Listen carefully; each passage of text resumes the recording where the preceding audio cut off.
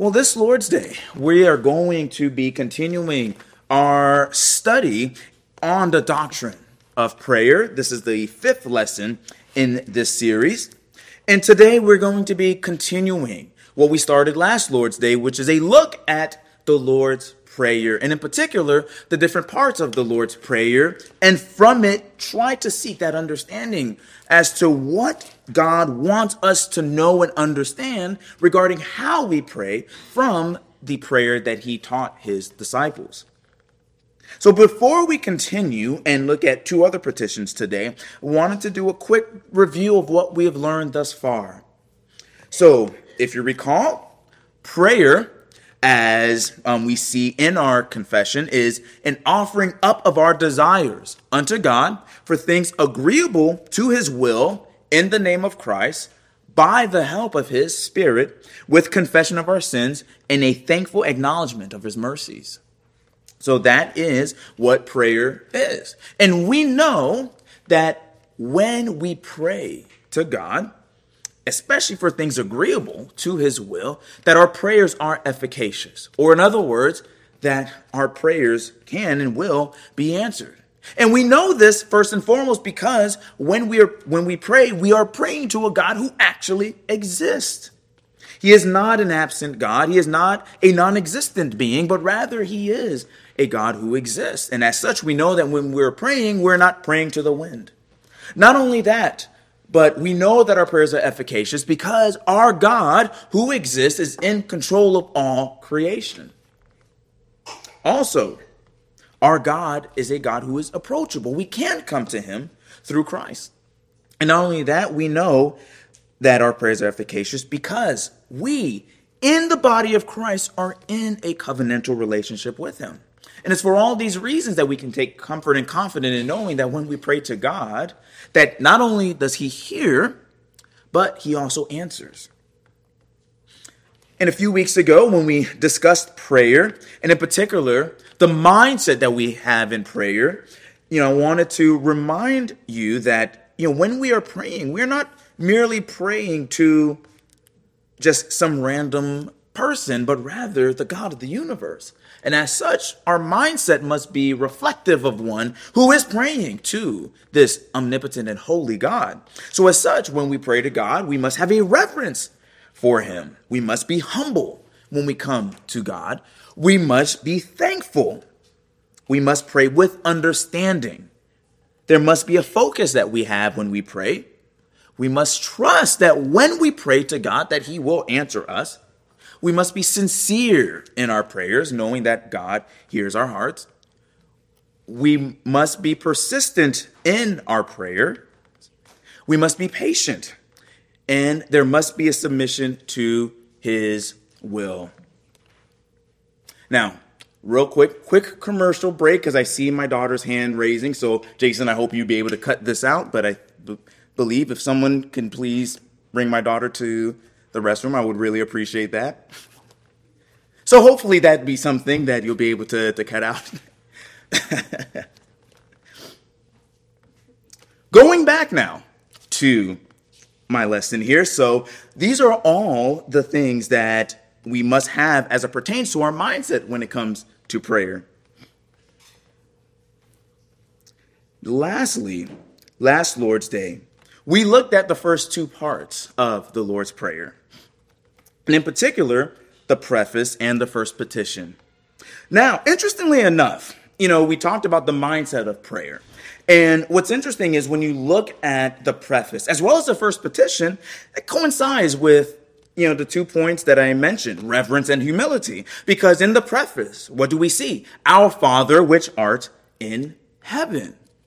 And if you recall, when we looked at this, there were 3 things that we noted as it pertains to this preface. The first being the word our, and the fact that when we are praying, or the reminder in that our prayers or we as Christians are not in an individualistic religion, but rather we are part of this body of Christ. So then our prayers ought to reflect that from the standpoint that when we pray, it is not just for ourselves that we are praying, but for other brothers and sisters in the faith. That's why Jesus in his prayer says, our Father, and not my Father or your Father. Not only that, but he is our Father, thus denoting that covenantal relationship that we are in through Christ. And not only is he our Father, but he is our Father which art in heaven. Again, denoting the fact of his holiness, because we know that God is omnipresent. So it's not like he just resides in one area, but rather we are reminded in the preface that our God is a holy God.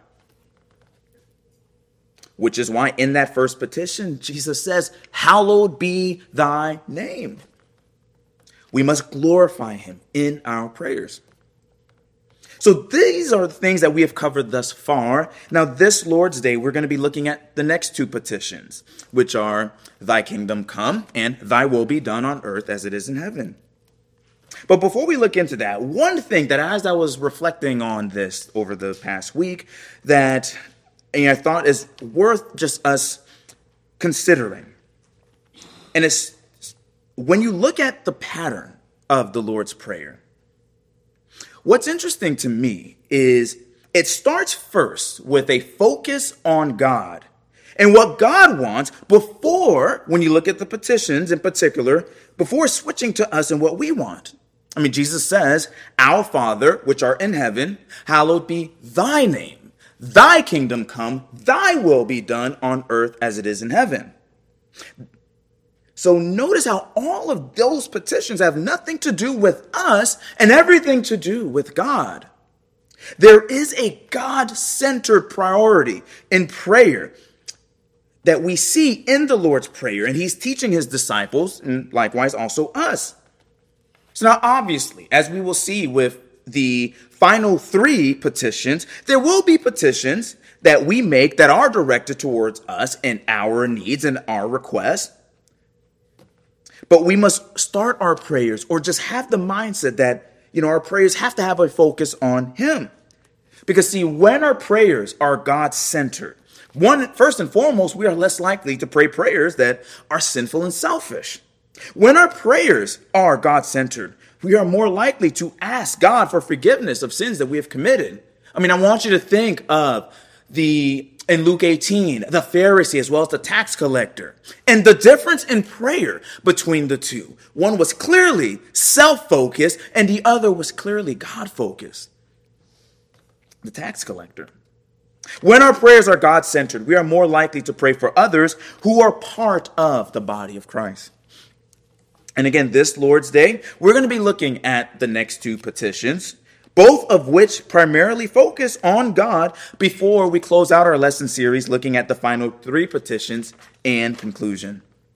So let's go on to the second petition, which is thy kingdom come.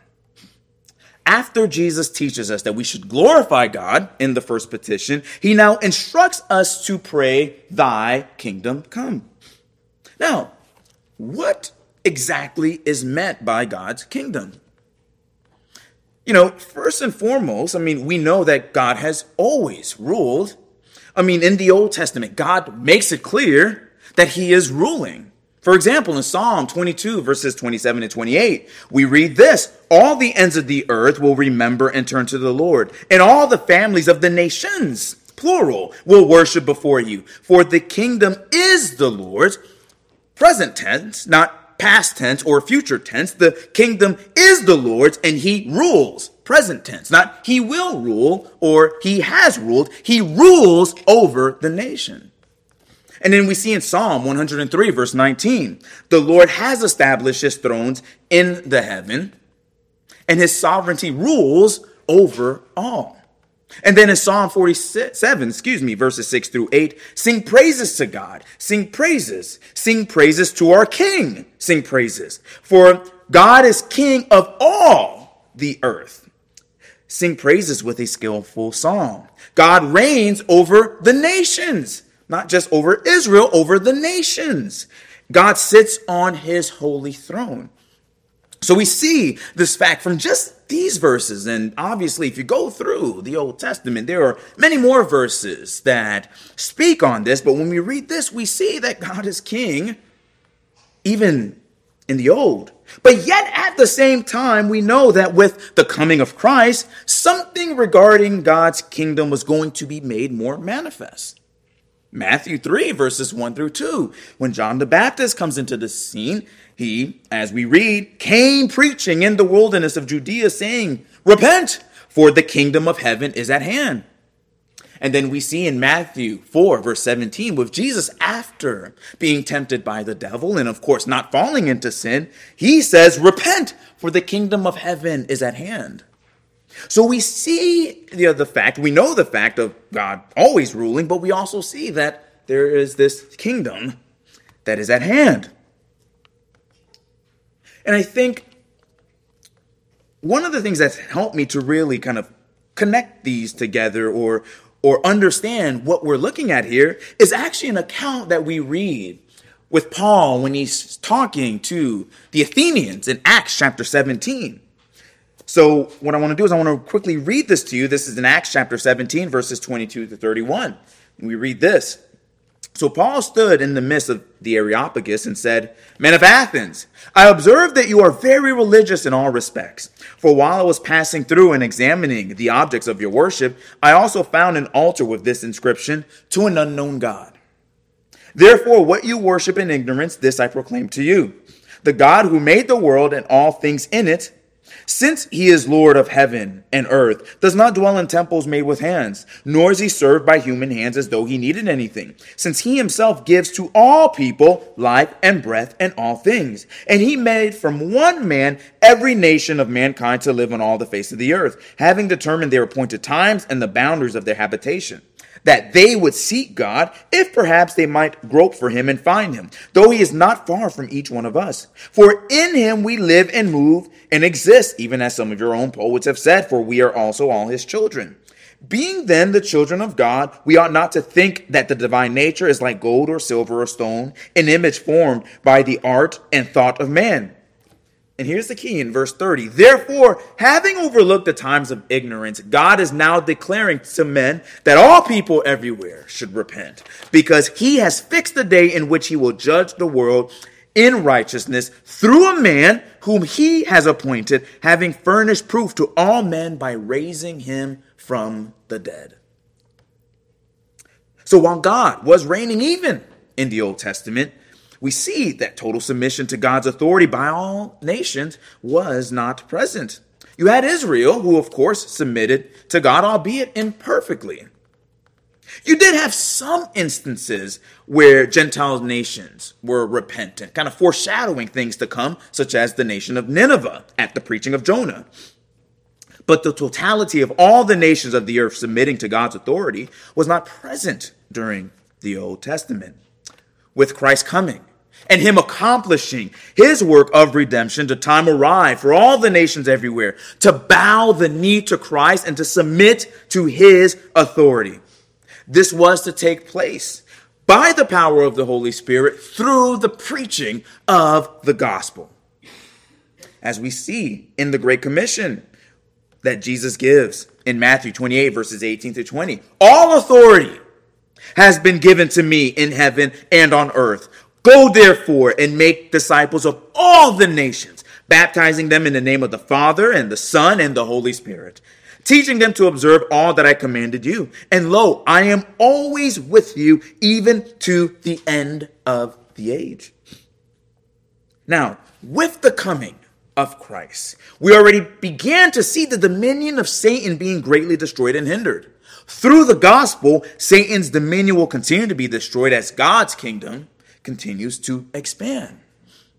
We read, for example, in Matthew 12, verses 22 through 29, an account of Jesus removing a demon from a demon-possessed man. And let me read the account. "Then a demon-possessed man who was blind and mute was brought to Jesus, and he healed them, so that the mute man spoke and saw. All the crowds were amazed and were saying, 'This man cannot be the son of David, can he?' But when the Pharisees heard this, they said, 'This man cast out demons only by Beelzebub, the ruler of the demons.' And knowing their thoughts, Jesus said to them, 'Any kingdom divided against itself is laid waste, and any city or house divided against itself will not stand. If Satan cast out Satan, he is divided against himself.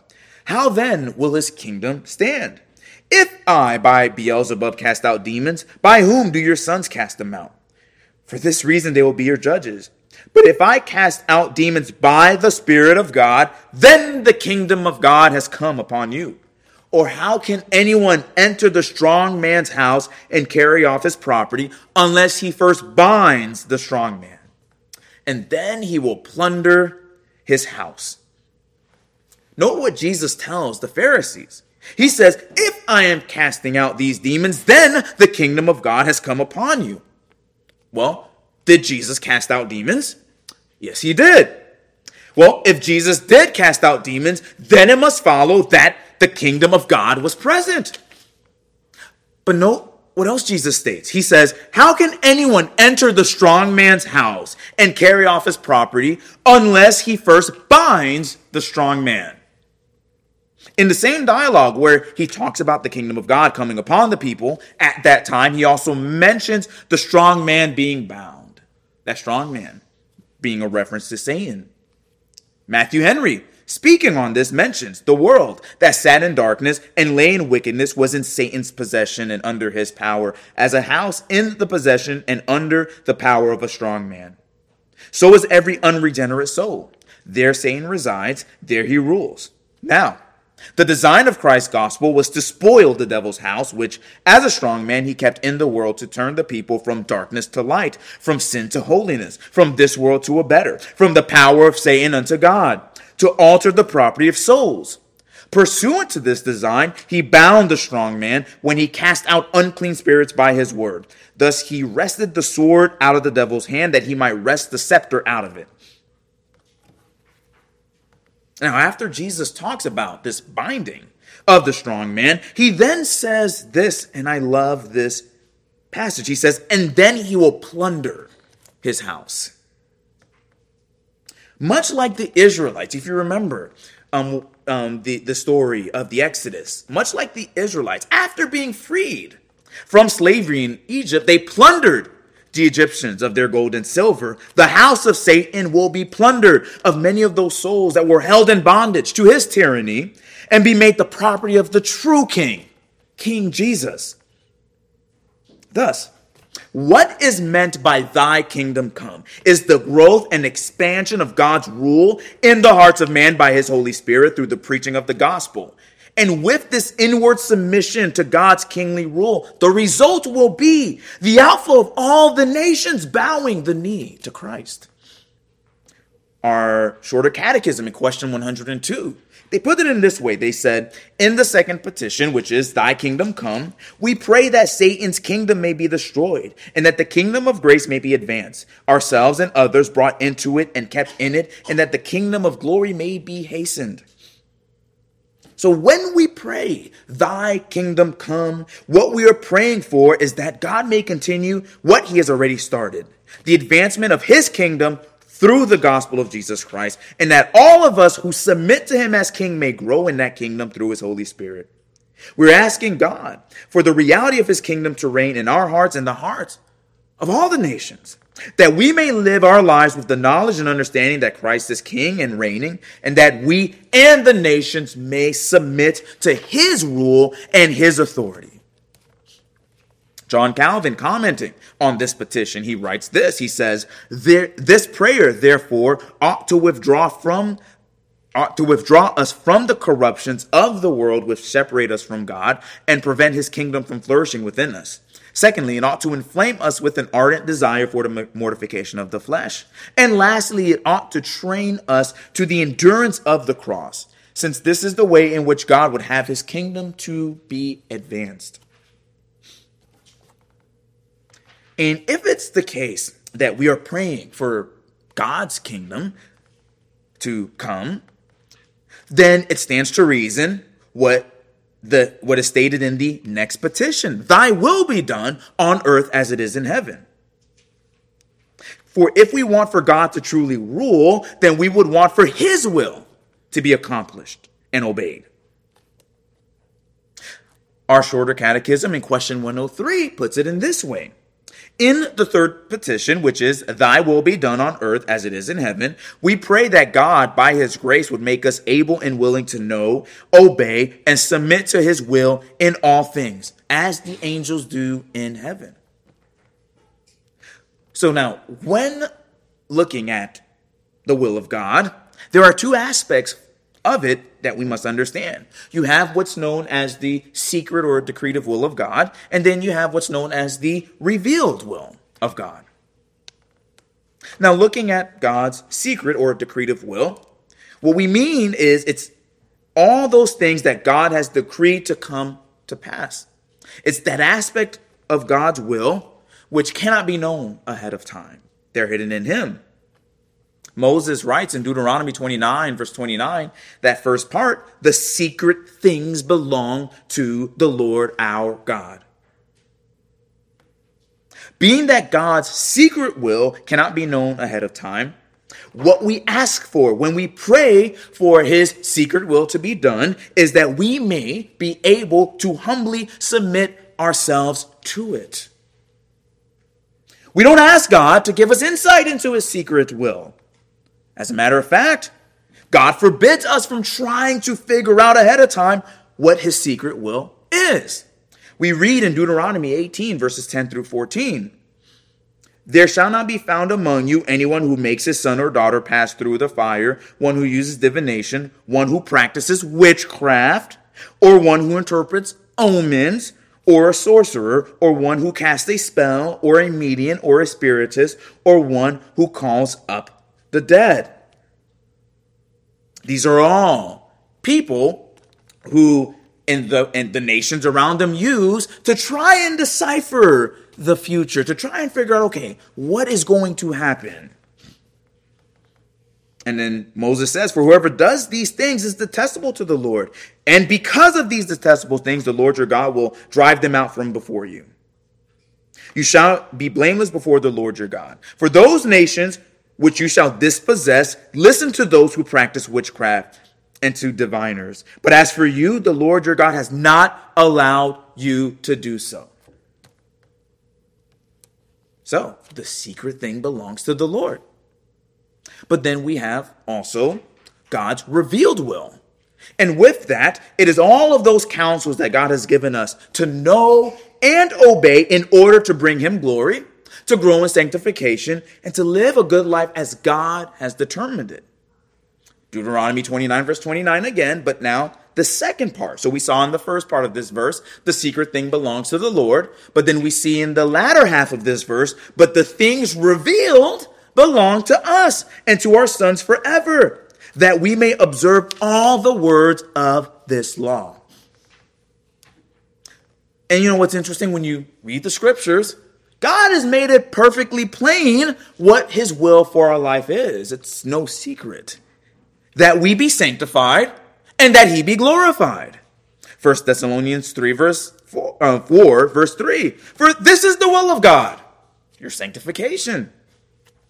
1 Thessalonians 5, verses 16 through 18. Rejoice always, pray without ceasing, in everything give thanks. For this is the will of God for you in Christ Jesus. And then Romans 12, verses 1 through 2. Therefore I urged you, brethren, by the mercies of God, to present your bodies a living and holy sacrifice, acceptable to God, which is your spiritual service of worship.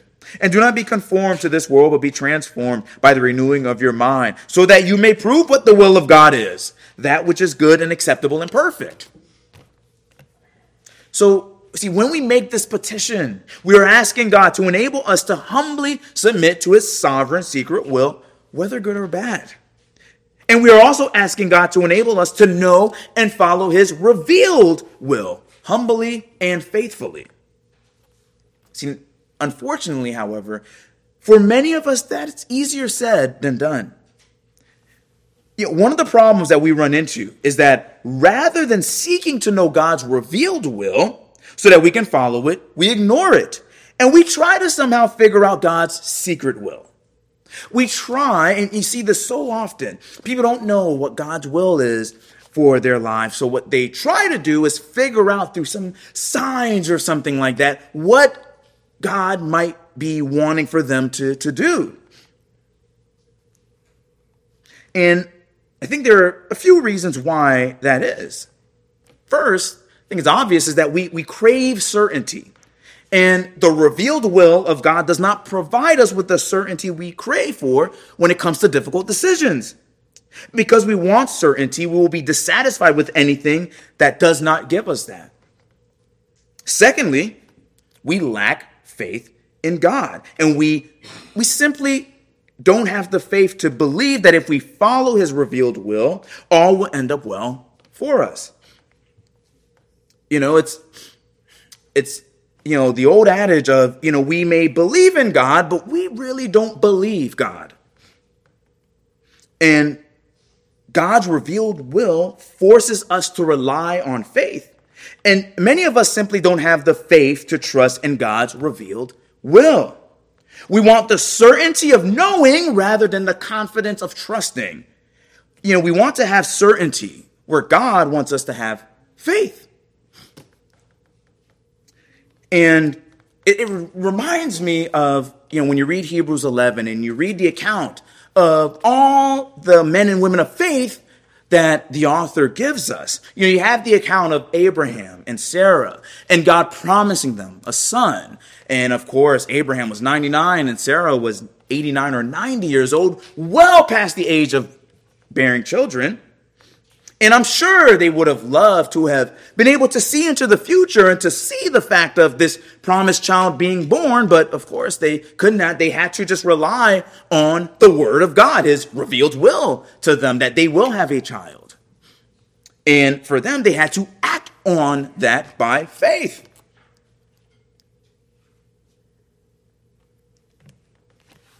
If we humble ourselves and we place our faith in God, who rules heaven and earth, and follow his revealed will, we will never be led astray.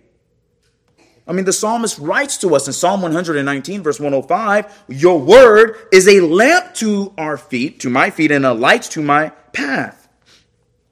So if you want to know how you walk and what decision you make, you turn to the word of God.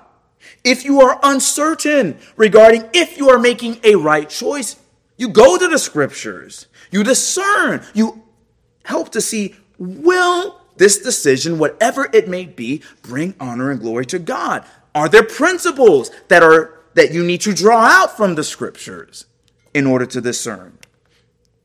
The scriptures, when you read, understand, obey, and submit to it, will shine a light in the right path for you. G.I. Williamson, who is an author and retired minister in the OPC, he writes this in his book on the Shorter Catechism. He writes, we are not to be conformed to this age, but we are to be transformed by the renewing of our minds. We are to work with the great principles and precepts of God's word. By the gracious work and power of the Holy Spirit, we are to think out the meaning and implication of God's revealed will in order that we might know what is good and acceptable and perfect. So see, we are to take God's revealed will, his holy word, think through the implications. And see, through doing that, your path will be made clear. The word becomes that light to guide and direct you, to choose the good way, to choose what is pleasing to him. So, as we close the first half of the Lord's Prayer, don't forget, first and foremost, who is ruling heaven and earth. It's God. He has sent his only begotten Son, Jesus Christ, to suffer and die for our sins so that we may live lives that glorify him. And we see that God's kingdom spreads not through military might or force, but by the power of the gospel through the work of the Holy Spirit. As King, God has given us his precepts to follow and obey. Now, because of the remaining corruption in our flesh, obeying those precepts are difficult to do. So we ask God to enable us to be willing and able to accomplish this. We also ask him to enable us to submit to that aspect of his will that he has chosen to keep secret from us, even if we don't like what it is, as we see with Job. Above all, we ask for God to continue to spread his kingdom throughout the entire globe through the success of the gospel message by the power of the Holy Spirit until every knee bows before him and acknowledges him as Lord and King. So thy kingdom come and thy will be done on earth as it is in heaven.